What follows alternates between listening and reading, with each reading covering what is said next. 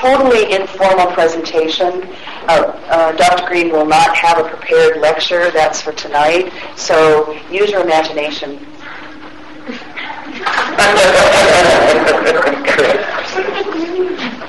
So my name is Brad Johnson, for those of you who don't know me. I'm in charge of the physics department here at Western. And I have the great honor and pleasure of introducing Brian Greene to you today, and I think in both settings. And so let me just start so you guys can start firing away with your imaginations. Thanks very much. Thank you. Pleasure to be here. So we can do really anything that you want to do. If people have questions they want to just yell out and get the ball rolling.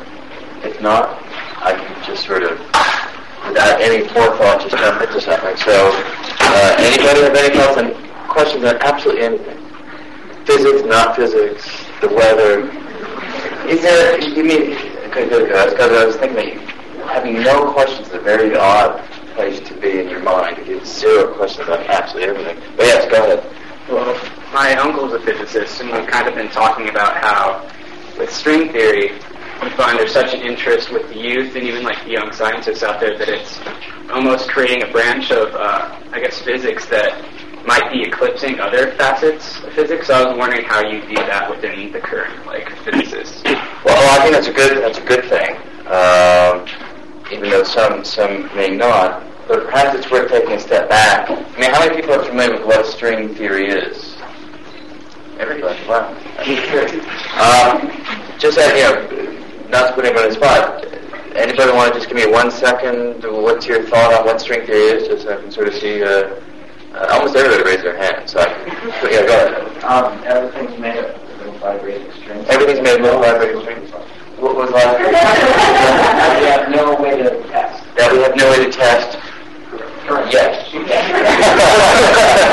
Good. So that's the basic idea of this theory, right? So we know that for a very long time, a question that people have asked is, what is stuff made of? Right? You take anything and you imagine building the most powerful microscope imaginable, and you peer deeply down into the microscopic structure, be it a piece of wood, be it the carpet, the chair, I don't care, anything, and what do you find?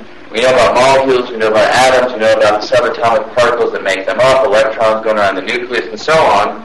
And I'll show you some visuals on that later, but that's a very familiar story. But then the thought is that inside the particles, that for a long time people have thought were it, the end of the story, there wasn't anything further to be found. This theory suggests that there is something to be found, and just as you indicated, it would be a little tiny vibrating filament inside every particle, as if every particle is actually a little vibrating string. That's, in a nutshell, what this theory is about. And it has a long history back to the 60s. A lot of research happened by a few individuals who were off on the fringes of science at that point. They had some great breakthroughs, and a lot of people began to work on it to the point where your question then becomes relevant. There are a lot of young people who enter physics in order to work on string theory because it's a sort of seductive theory. It could be the final theory people suggest. I don't know if that's true or not. It has all sorts of weird and wonderful properties, extra dimensions, and things of that sort. So it really has the capacity to fire up the imagination of people across a whole variety of disciplines. But when it comes to science, it's a magnet. It does tend to draw people in. So is that a problem? Some would say, well, it's leaving sort of less manpower, woman power to work on other fields. To my mind, you judge what you want to work on by what you think has the capacity to have the greatest breakthrough. And one of the wonderful things of science is you let individuals make that choice because you want them to have the creative prowess, you want them to have the technical facility, you want them to have the good judgment to work on things that will yield big results. And you can't push people one way or another. You have to let them go where they feel they are bound to work in a field that has the greatest progress. So to my mind, it's a democracy of ideas. It's a marketplace of different approaches and different problems and different kinds of things you can work on, and that's all there is to it. And when the field, if it has a fantastic finale and is complete, people will start to work on other things. If it has an equally visible crash and burn, and somehow it falls apart and doesn't work, people also work on other things. So I think you just let the dice roll and you let people make their own choices. I guess one follow-up question. Where do you see with the CERN particle accelerator that's going to be running in the next several years, like where do you see, like, I guess, instances where they could elucidate something in regards to string theory supersymmetry or something like that? Right, yeah, so again, just gives us, how many people are familiar with this machine, this LHC machine? Almost everybody. Right, so the Large Hadron Collider, anybody have a sense of how big it is? How big it's going to be? How big? 18 kilometers out here. Anybody else? Actually, I don't know the answer, so we'll take 18. It's a good enough number as any. It's certainly within a ballpark. See, that's a big tunnel. They slam stuff together, and in the debris of the collisions, they look for exotic species of particles. And if we are lucky, the hope is that you may see some signatures of string theory. What might those be? Well, there's a possibility in string theory that when you slam things together at very high energies, perhaps enough energy in these machines, but maybe not. But if there is enough energy, you could create little tiny black holes. That's one of the things that string theory says could happen. Now, that's a weird idea. I mean, I think most people, when you think about black holes, you think about big stuff in space, stars collapsing, gargantuan volumes of space engulfing an enormous amount of mass. I think that's the picture we typically have in mind, but that's only one kind of black hole. According to Einstein's general relativity, if you take anything at all, I mean, you take an orange and you squeeze it down small enough and tight enough, it will be a black hole, right? I mean, you'd have to squeeze it pretty small and pretty tight for it to be a black hole. I mean, for the Earth, if you squeezed it sufficiently tiny, it would be a black hole, but how small would you have to make the Earth? Pretty small, too, yeah. So, I'm going to touch more precise than that on this one, because this one I do know the answer on. So, as big as a marble. It depends what kind of marble you have in mind. But it could be, about half an inch. So you take the Earth, and you squeeze the whole darn thing so that it's half an inch across, and it would become a black hole. Now, that's tough to do. But we don't really care about toughness at the moment. We care about what the laws tell us. Now, what this means is, in string theory, it turns out, because string theory changes, in some sense, the laws of gravity in a subtle but understood way within the context of certain models that may or may not be right. But if you take the most optimistic version of string theory, if you slam particles together at high enough energy, there's enough matter in a small enough volume of space for a black hole to form. A little tiny one. Now, one thing that we also learned about black holes is that they typically radiate. They spew out material. They're not completely black. There's stuff that actually can get out. And the smaller a black hole is, the more stuff that comes out in terms of how quickly it comes out. So these tiny black holes would quickly disintegrate. But they disintegrate in a very characteristic way that the detector should be able to see if it happens. So, in answer to your question, that's one thing. See microscopic black holes. That would be a real strong signature of these ideas. Another thing that might happen is you might actually see the different vibrational resonances of the strings. So, when you play a guitar, you can stroke and get the fundamental vibration of a given string, but if you stroke a little harder, you can get multiple overtones and so forth. And those are different vibrational modes that a given string can carry. That holds true, that idea holds true in string theory as well. And that would correspond to a string giving rise to a particle of a certain mass, and then a heavier mass, and then a heavier mass still. That would be the analog of the overtones. And you might, in principle, under the most optimistic of assumptions, be able to see those as well. Those are two things that could happen. The more likely thing, I consider those both long shots, the more likely thing is to see evidence of something called supersymmetry. So the full name of string theory you may know is superstring theory. The super has to do with something called supersymmetry, which, to make a very long and interesting story short, tells us that for every known particle there should be a partner particle that we haven't yet seen. So the electron has a partner. The quarks have partners. We've never seen the partner particles. And the theory suggests that we haven't seen them because they're heavier than their counterparts that we have seen. heavier particles need a bigger machine to create them. This machine in Geneva may have enough power to see those other particle species. Now that, again, wouldn't prove string theory right, but, to prove that supersymmetric quality right would be a real big step in the direction of these ideas being correct. Now, there's actually a bunch more, but I think that gives you the flavor of the kind of things that might happen there. So you just talked about the supersymmetric partners. If like the superstrings you're dealing with do in fact have, if I'm correct, infinite frequencies at which they can resonate, does that mean they have infinite partner particles, or? Well, the different vibrational modes of a given string, the resonant modes, would not be considered partners of one another. They would be related by virtue of being in this overtone sequence, but they wouldn't be related in the manner that I was indicating between, say, an electron and its supersymmetric partner. So I think the way to think about it is there are indeed in principle an infinite number of resonant modes of vibration of a given string. When they become sufficiently energetic, vibrating really fast, they too become black holes. So there's a limit of the concept of particles when applied to strings of very, very high energies. But yes, you would be seeing those guys. In principle, hopefully. Unlikely, but possibly. Any more qualifications, do I?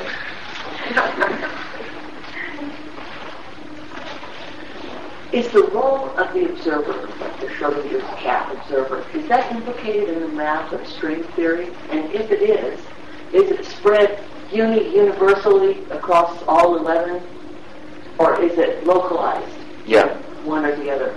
So again, people familiar with this whole notion of observer? How many people have taken quantum mechanics?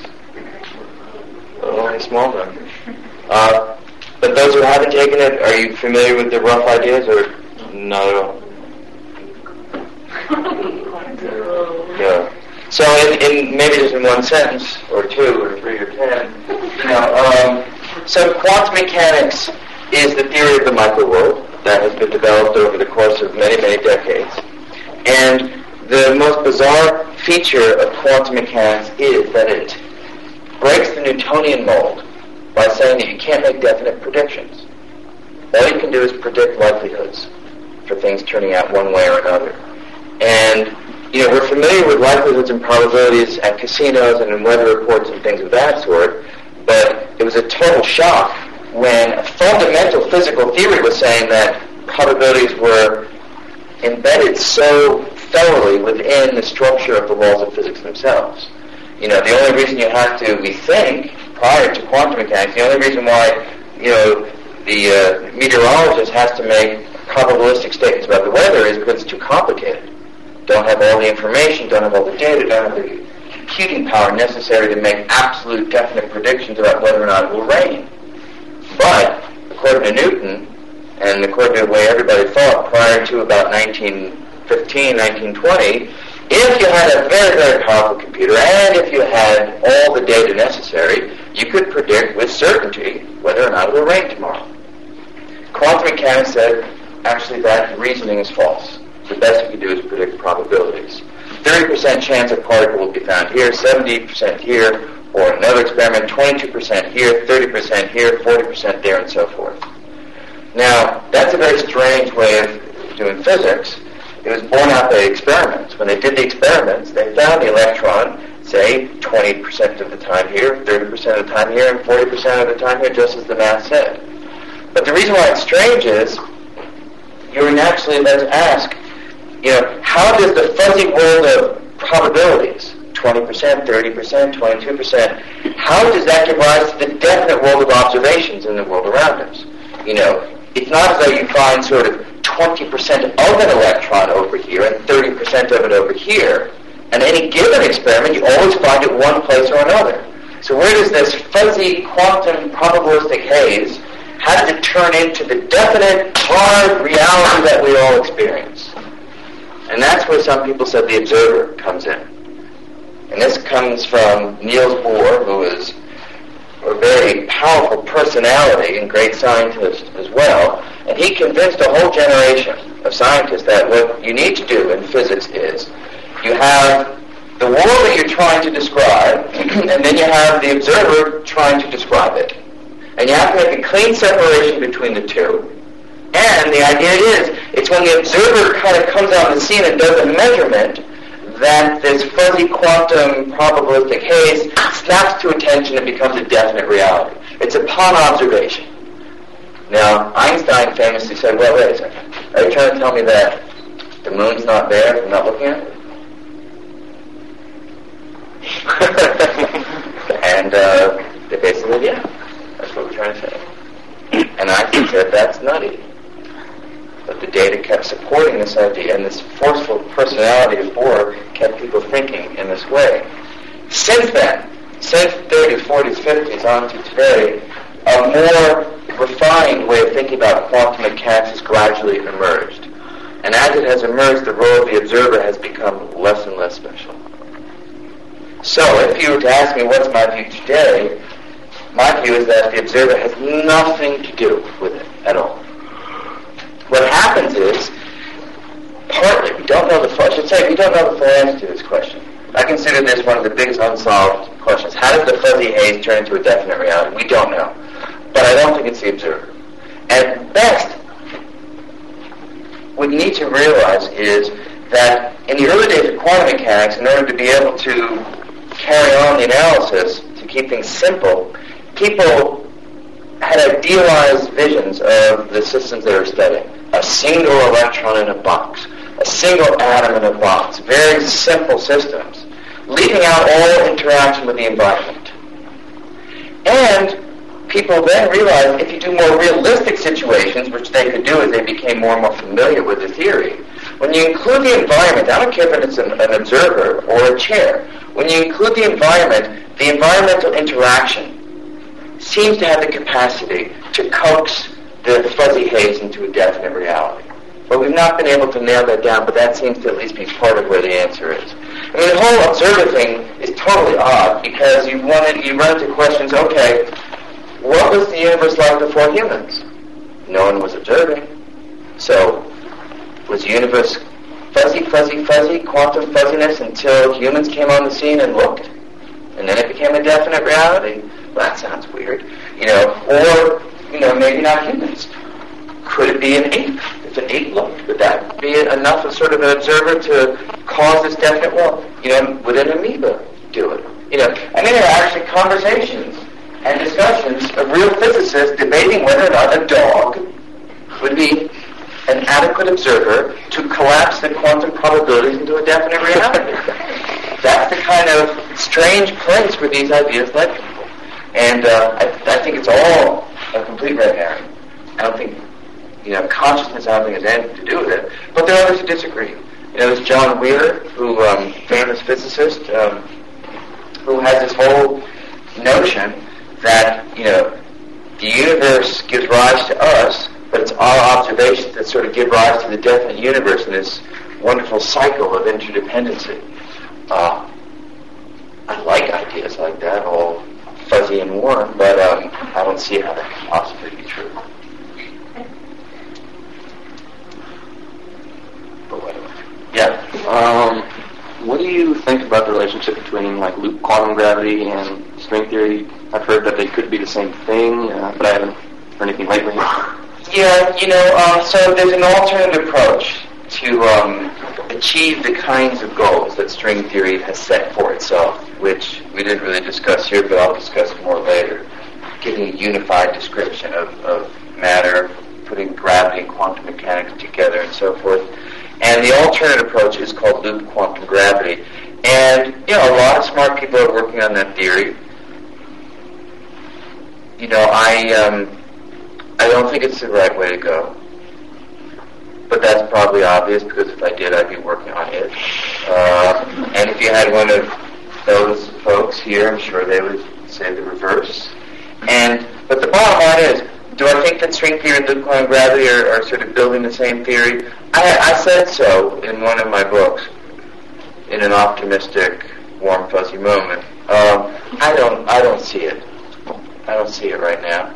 And, I think it's healthy that there are many approaches. When everybody's working on one approach, that usually means that things are getting stale. So I think it's good that there are alternate approaches, but I don't think they're building the same theory. So it'll be interesting to see 10 years from now. Is one right? Is the other right? Are both wrong? I mean, that's the more likely thing. People don't realize, but I mean, maybe do. But 99.9% of everything that we do is wrong. That's just what science is. You are wrong absolutely most of the time. Now, I don't mean wrong in the sense you made a mistake. Hopefully your papers are self-consistent, your calculations are right within a given set of assumptions, but that framework that you are working within is almost always wrong. And that's exciting because it gives you a sense of freedom, right? I mean, you don't want to be completely nutty with your ideas, but once you recognize that almost everything you think about during your entire lifetime is going to be wrong in the grand sense of not being realized in nature, then you allow your creativity and your mind a certain degree of freedom to try out new things. And that's a good thing. So, following the course of history, it's likely that we just don't have the right theory yet. I don't think, for instance, that string theory, if it proves to be wrong, will be utterly wrong. I think it'll likely be a stepping stone to a deeper understanding, just as every previous theory that we have worked on that has stuck around has been a stepping stone to get us to where we are now. So I think that's a likely state of affairs. We talked about probability here. Sure. So when you're talking about how when we make observations and the whole segue between the quantum fuzziness and the real world, I always thought the reason why there was a real world scene concrete was one, we're looking at a very large scale, right? So the scale at which the quantum fuzziness applies at is extremely small. Yes. So it's like the sum of all these probabilities make it seem solid. Just as you put a gas in a room, the pressure is constant, you can know the motions are random. Yeah. And you could have all the particles or nothing on the corner, but so why is that a problem? I'll tell you why it's a problem.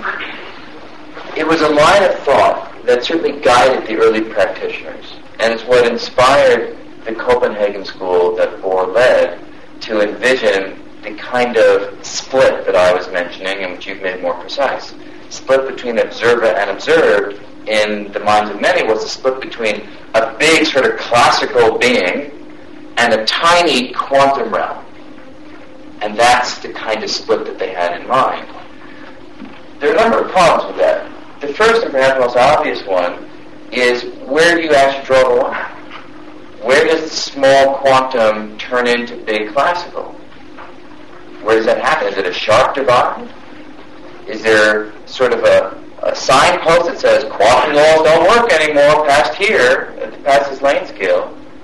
And nowhere in the math is there any indication of some clean separation between classical big things, which use Newton's laws, and quantum small things that use Schrodinger's laws. Not there. But an even more pressing problem, well, I'll give you two pressing problems. So one pressing problem is, as technology has progressed, people have been able to push quantum properties of systems to ever larger scales.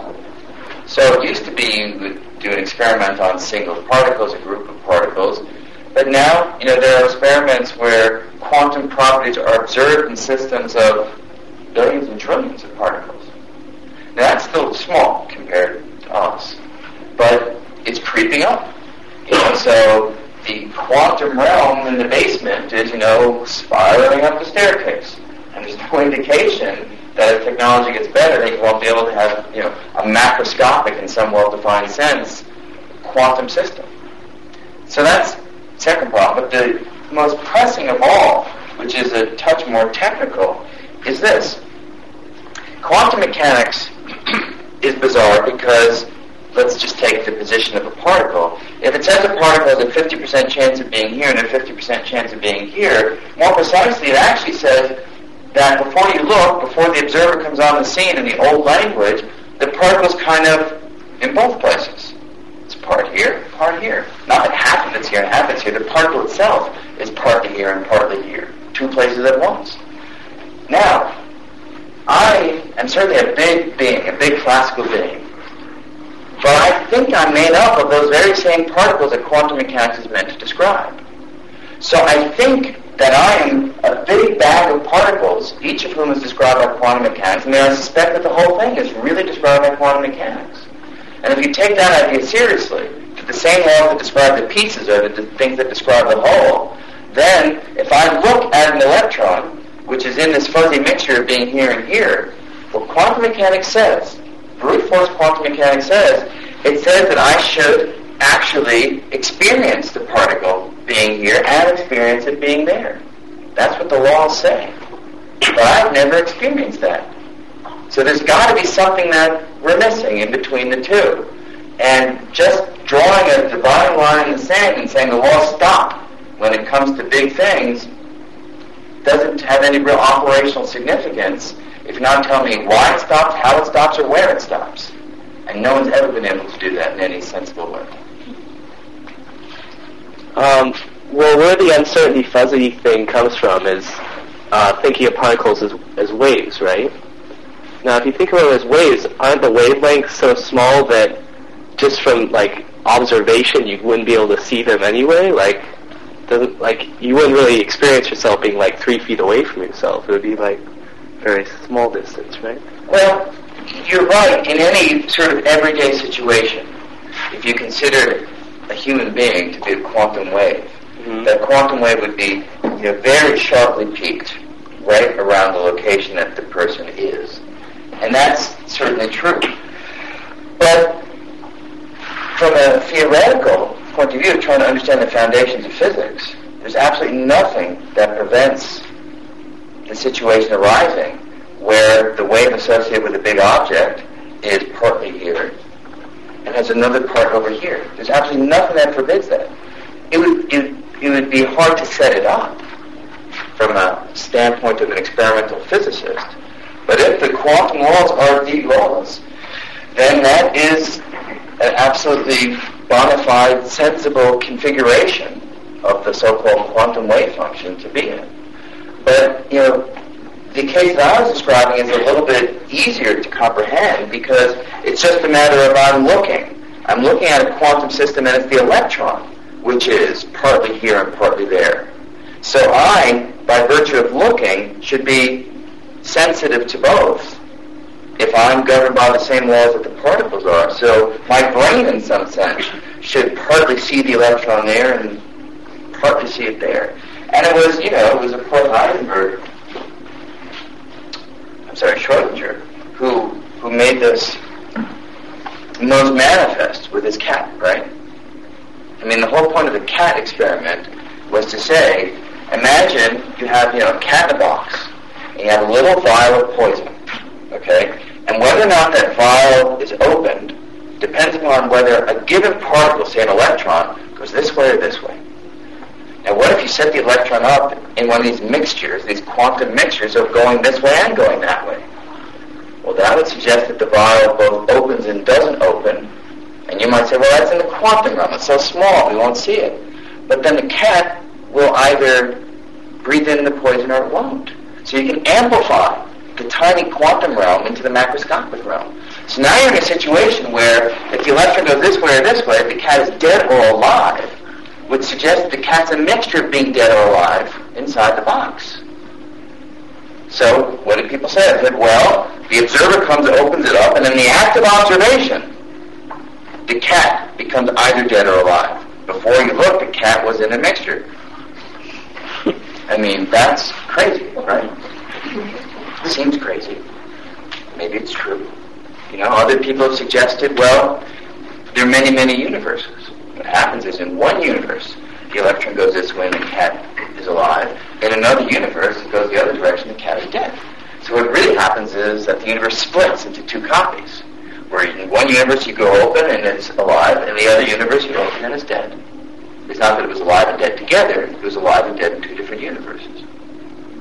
You see the kind of excesses that this issue of bridging the quantum world with the everyday world is forcing people into. We've not solved it yet. I don't know, are there many worlds or not?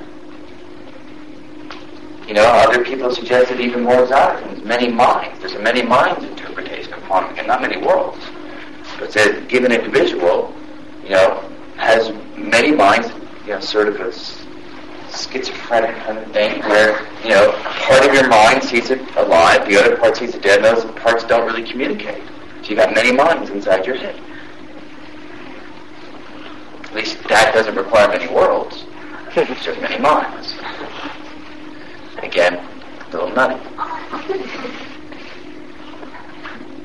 Somebody else who hasn't, but I think we're cycling around again. So okay. Yeah. So, regarding dark energy, I think that it was the director of Fermilab that said, there are a lot of ideas, several big ones about dark energy, but I think the Fermilab folks said that they think that what the deal is that there's so much mass outside the edges, the envelope of our own universe, that it's actually pulling things, it's pulling the universe apart rather than that rapid acceleration of the expansion happening as a result of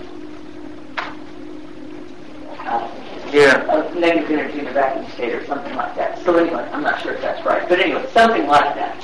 So with regard to that, does string theory address the idea of mass outside the edges of our known universe?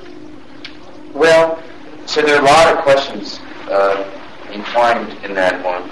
So first off, does the universe even have an edge? Is a big question. And sort of the traditional way of answering that question is to say that it doesn't. So the traditional way of thinking about that question is to say that either the universe goes on infinitely far and therefore doesn't have an edge because it never stops. Or that the universe kind of curves in on itself, like the surface of the Earth. Like the surface of the Earth, you keep on walking as far and as long as you want, you never get an edge. Even though it doesn't have infinite size, there's no edge. So the universe, people would say, could have that kind of a shape where it has no edge. You just sort of cycle back, or it could be infinitely big. Now, there are more exotic theories that people, even in string theory, have come to, which would suggest that there might be a boundary to the universe, that you could walk along and sort of hit a wall. Of course, the natural question is, what if you sort of punch through that wall? What's on the other side? And at least in string theory, the answer would be there's no sense to that statement.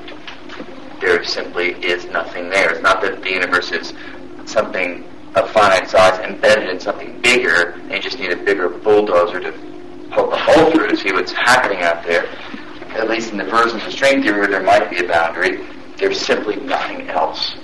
So in all of those situations, there really wouldn't be a sense of stuff outside the universe pulling.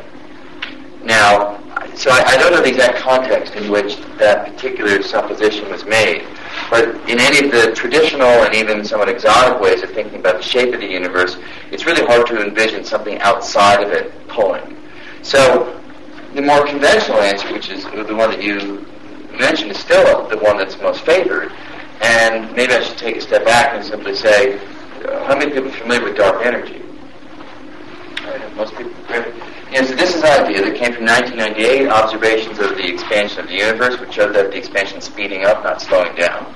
If it's speeding up, that suggests you need some sort of thing pushing it, some repulsive force. And, wonderfully, people realized that Einstein himself told us how to get a repulsive force on cosmic scales. Gravity itself is repulsive. There is such thing as repulsive gravity, so long as the source of gravity is not ordinary matter, it's not the Earth, it's not the Moon, it's not the Sun, but rather it's this thing that has been called dark energy for lack of understanding of what it is. But there is a substance whose mathematical form we can describe really well. We don't know where it comes from or if it truly exists, but the math holds together perfectly for the existence of a substance that would permeate all space, it would have some energy, it wouldn't give off light, so it would be dark. And that dark energy, in the context of Einstein's theory, would yield a repulsive gravity that would push everything apart. And that is still the best explanation for the data. And that's in string theory? That's even beyond string theory. So you don't need string theory to have dark energy. All you really need is general relativity and then some very basic elements of standard particle physics. I guess my question is if string theory bridges,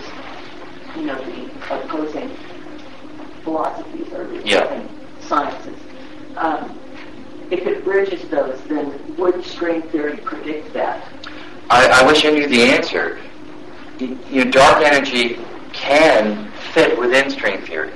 So there was a time when people thought that there's no way that string theory could ever even accommodate dark energy. And that was just people hadn't thought about the theory hard enough. It was then shown in a way that isn't particularly compelling, but at least establishes the possibility that string theory certainly can embrace this idea of dark energy. Whether it does or not depends upon details that we don't yet understand well enough. But there is complete capacity within the theory for there to be dark energy as described in more conventional theories. So, as you said earlier, that zero string theory sort of treats gravity as a quantum nature. In that same vein, we're discussing the electron being both places at once and having both similar effect. When you treat gravity that way, does that perhaps allow a mechanism for explaining inertia as a sort of Mach's principle sort of action at a distance sort of thing? Is there any research in that field? Or? To first approximation, the answer is no, in the sense of is there research in that area. But, Mach's principle is a very subtle principle, and I don't know if you've looked at my second book, but the early chapters are sort of all motivated by my own struggles with Mach's principle. And I wouldn't say that string theory has given any decidedly new way of thinking about Mach's principle. Modulo one development that a couple of guys in my research group have completed, and they'd started the work when they were there, and they're now elsewhere. They have found a version, if you will, of Mach's principle. It doesn't really rely on string theory, but does rely upon a reframing of Mach's ideas, where there's a kind of energy and matter that one ordinarily wouldn't include in a traditional formulation of general relativity. And they found that if you were to include this, and there's a natural motivation that they give for including it, then Mach's ideas, in some sense, have an incarnation in general relativity with this change. Einstein himself famously rejected Mach's ideas by the end of his life, and these two guys were trying to resurrect a version of Einstein's theory that would be more compatible with it. It's interesting. I wouldn't say that it's compelling. It does suggest that Mach's ideas may have been rejected prematurely, but I haven't seen string theory give anything specific to that whole line of research. Kind of getting back to quantum mechanics, how do you respond to people misconstruing quantum mechanics or quantum theory into pseudoscientific claims about the universe and observing stuff and whatever? Well, if it's harmless, I don't particularly mind. The problem, I guess, here's my overall view. My overall view is, and I find it a missed opportunity when people invoke the language and ideas of, say, quantum physics without really understanding what those ideas are. Because in almost every application in a sort of pseudoscientific context of quantum ideas, it always has struck me that the real implications and the real ideas are so much more fascinating and so much more exciting than even the made-up ideas. So it always has just felt to me, if only those people would have put the energy and effort into learning the truth, then they would have been even happier with where quantum physics goes than with the particular nonsensical direction they took it. But, most of the time, well, not always, these attempts to use quantum physics in strange and non-scientific ways, if it makes people happy and doesn't hurt anybody, I sort of slightly don't object, But, I guess what the problem is, though, with the rise of the internet and sort of a free flow of information, what happens, unfortunately, is, strange ideas that might have stayed within a small community of people, and if they want to think about things that way, it's fine. all of a sudden everybody has access to it, and if there's sort of a critical mass of attention on certain bizarre ideas, all of a sudden many people are now thinking this way, and that's somewhat unfortunate. Along the same lines, you guys talk about two physicists having an argument over whether A could cause the collapse of a wave function. Isn't it, well, I was just trying to figure this out. Isn't it the fact that a photon goes in and then the way our eye sees something, we're seeing photons, right? So a photon had to come from somewhere, like we shine a light on it. Yep. You know, we look at the particle, right? And our eyes detect a photon, but we can use a photon detector like a photomultiplier.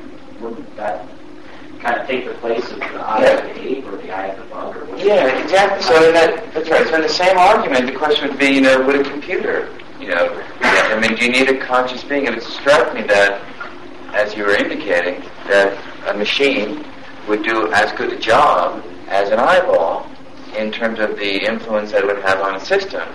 Now, you can make that argument, but someone who is a die-hard believer in the role of consciousness, the observer's consciousness in quantum mechanics, would say to you, well, okay, I see what you're saying. You got this photomultiplier, you got this computer, but how are you going to know if the computer actually did sort of collapse the wave function? You're going to have to go look at the computer. So it's this strange thing that it's very hard to completely take yourself out of the story. And that's where the argument would go. Oh, man. Yeah. To kind of talk about probability a little bit more, there's a landscape idea of string theory where you get multiple models for string theory, and I was wondering how probability, I guess, plays a role in that idea that there can be different, types of string theory. Yeah. So one of the main hurdles that string theory faces is we have this theory, we have some version of its equations. We don't think it's the final version of the equations. But the problem is when we solve these equations, there's not a single solution. We wish there would be a single solution, and then we'd examine that solution and try to draw a dictionary between the mathematics of that solution and the real world, and that way to make predictions and to see whether this mathematics was describing reality. The problem is when we solve the equations, we find that there are many, many, many solutions. Not 10, not 100, 1,000, million. The estimate as of today, but it's really a made-up estimate when you look at it closely, but it's a number that gets thrown around, is on the order of 10 to the 500 solutions. That's a big number, 10 to the 500. Now, how do you interpret this? Well, some would say, as I would say, it's just too premature. We don't understand. I guess that's redundant, too premature. It's premature, right? It's too early. We don't understand the math well enough to be able to make the kinds of connections to reality that we want to make, and that's just motivation to work harder. There are others who would say, well, there's a new paradigm of physics that this is suggesting. And I'm not saying this is wrong, I'm saying that I think you need more evidence than what people have. But the new paradigm is each one of these 10 to the 500 solutions is its own universe. Some might look like ours, some might not look like ours. You just have this whole landscape, as the word that you use, that people are using, a landscape of universes, each one corresponding to one of the solutions of the equations of string theory. And then people have suggested maybe what you need to do is a statistical analysis, because 10 to the 500 is too many to examine each one by one. But if you could do a statistical analysis and find that there's some sort of common property that many of them have, or if you can find that universes like ours are represented by many in some statistical sense of these universes, maybe that's a good thing. Bottom line is it's a completely different kind of probability than in quantum mechanics. It's not a fundamental probability. It's just a statistical approach because there's so many solutions and we don't have fast enough computers or brains to deal with them all. My feeling is that there's much more that we need to understand before we can take those kind of statistical approaches seriously. But, people are doing what they can in trying to deal with a very difficult mathematical problem. I was wondering what current implications string theory has for cosmology. If there's like some eternal basis for reality, or if, I don't know, something else. Yeah, that's a great question. You know, we have an Institute of Columbia that's dedicated to the interface of string theory and cosmology, and people are working very hard right now, literally, hopefully right now. The office next to mine at Columbia trying to understand cosmology according to string theory. And there are a lot of interesting ideas. One possibility is that the universe might be eternal in time, cyclic, rather than there being a big bang and then it expands and has some far future behavior that we can speculate on. Instead of that, the universe has a big bang, expands for a while, in some sense contracts, goes through a kind of crunch phase, and does a big bang again, over and over and over again. That's one of the ideas that has come out of results of string theory. Others are trying to do other things. For instance, our group has been spending some time trying to see if you could test string theory, not just with the Large Hadron Collider that we were talking about, but maybe through astronomical observations. Could it be that string theory leaves imprints on things like the cosmic microwave background radiation? That's what we're doing. So I think it's a very fruitful arena, because a theory that is this deep and describes the universe, hopefully in such a fundamental way, ought to be able to give us a coherent story of the history of the universe. And that's what we're trying to extract from it. It's hard. But that's, I'd say, the biggest goal for the theory, to give us a compelling, predictive theory of cosmology. I've got a basic question. Is there emptiness in string theory? I mean, how does that... Well, that's a question that I would answer even just going back to quantum mechanics, which is part of string theory. String theory is right. It certainly embraces quantum mechanics. And what we've learned is that the concept of emptiness, or the concept of nothingness, is a very subtle one. According to Newton, emptiness, nothingness is a very simple idea. Just take the stuff out, okay? All of it, even the air molecules, just take it out, and then you've got nothing. Emptiness. Quantum physics says, well, there is no such thing as a state in which you've truly got nothing, because the uncertainty principle itself demands that in any region of space there's a kind of quantum jitter, a kind of quantum uncertainty in which even, say, the electromagnetic field, even if it was in a completely unexcited state, nothing, empty, according to Newton, quantum physics says, well, actually it'll jitter a little bit. Gravitational field too. So it'll always have a value that might hover around zero, emptiness, but it won't truly be empty. Things will be happening. And in a sense, the concept of nothingness is not only subtle, but one way to think about the dark energy that we were talking about before is, that would be an energy that fills everything. So it's not as though there'd be a region, if these ideas are correct, where it wouldn't be there.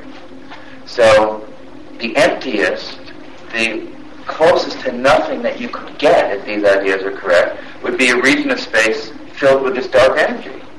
And this nothingness, this dark energy, would be responsible for the fate of the universe.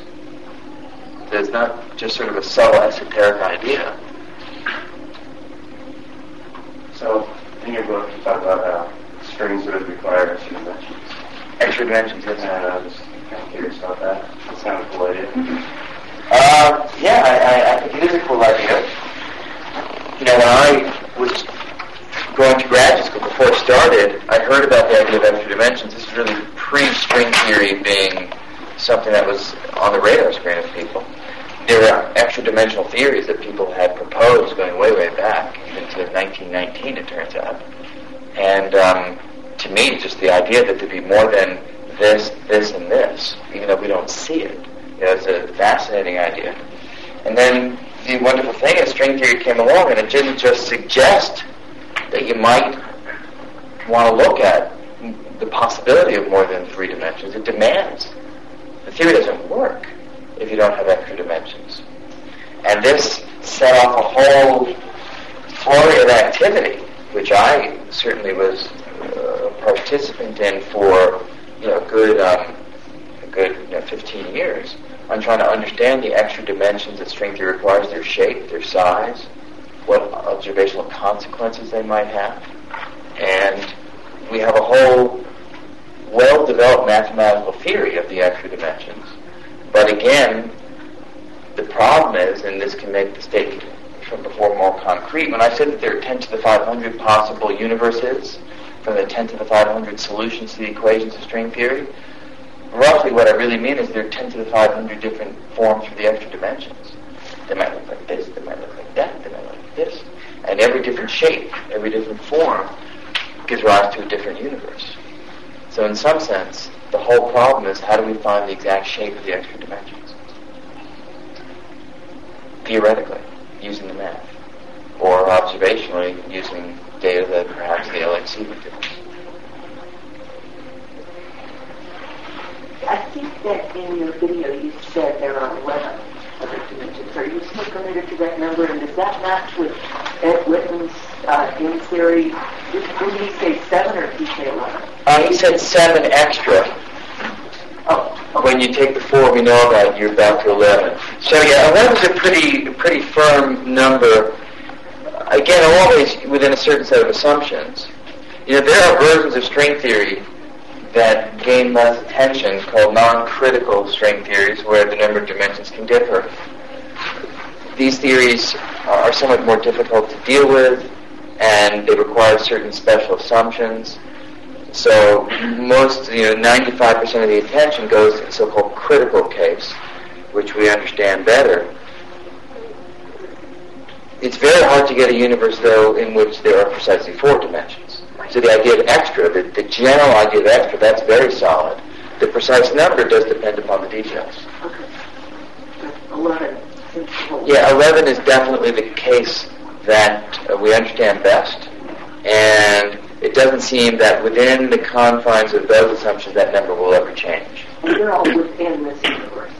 Yes. Okay. So again, if you're thinking about a multiverse theory, which does come up from a variety of point of view, you can imagine a world completely separate from ours. But whenever we talk about strings and extra dimensions, we're talking about stuff in this universe. Okay.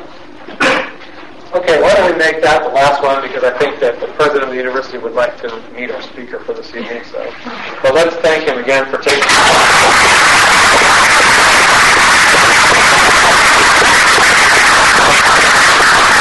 and thank you guys for coming.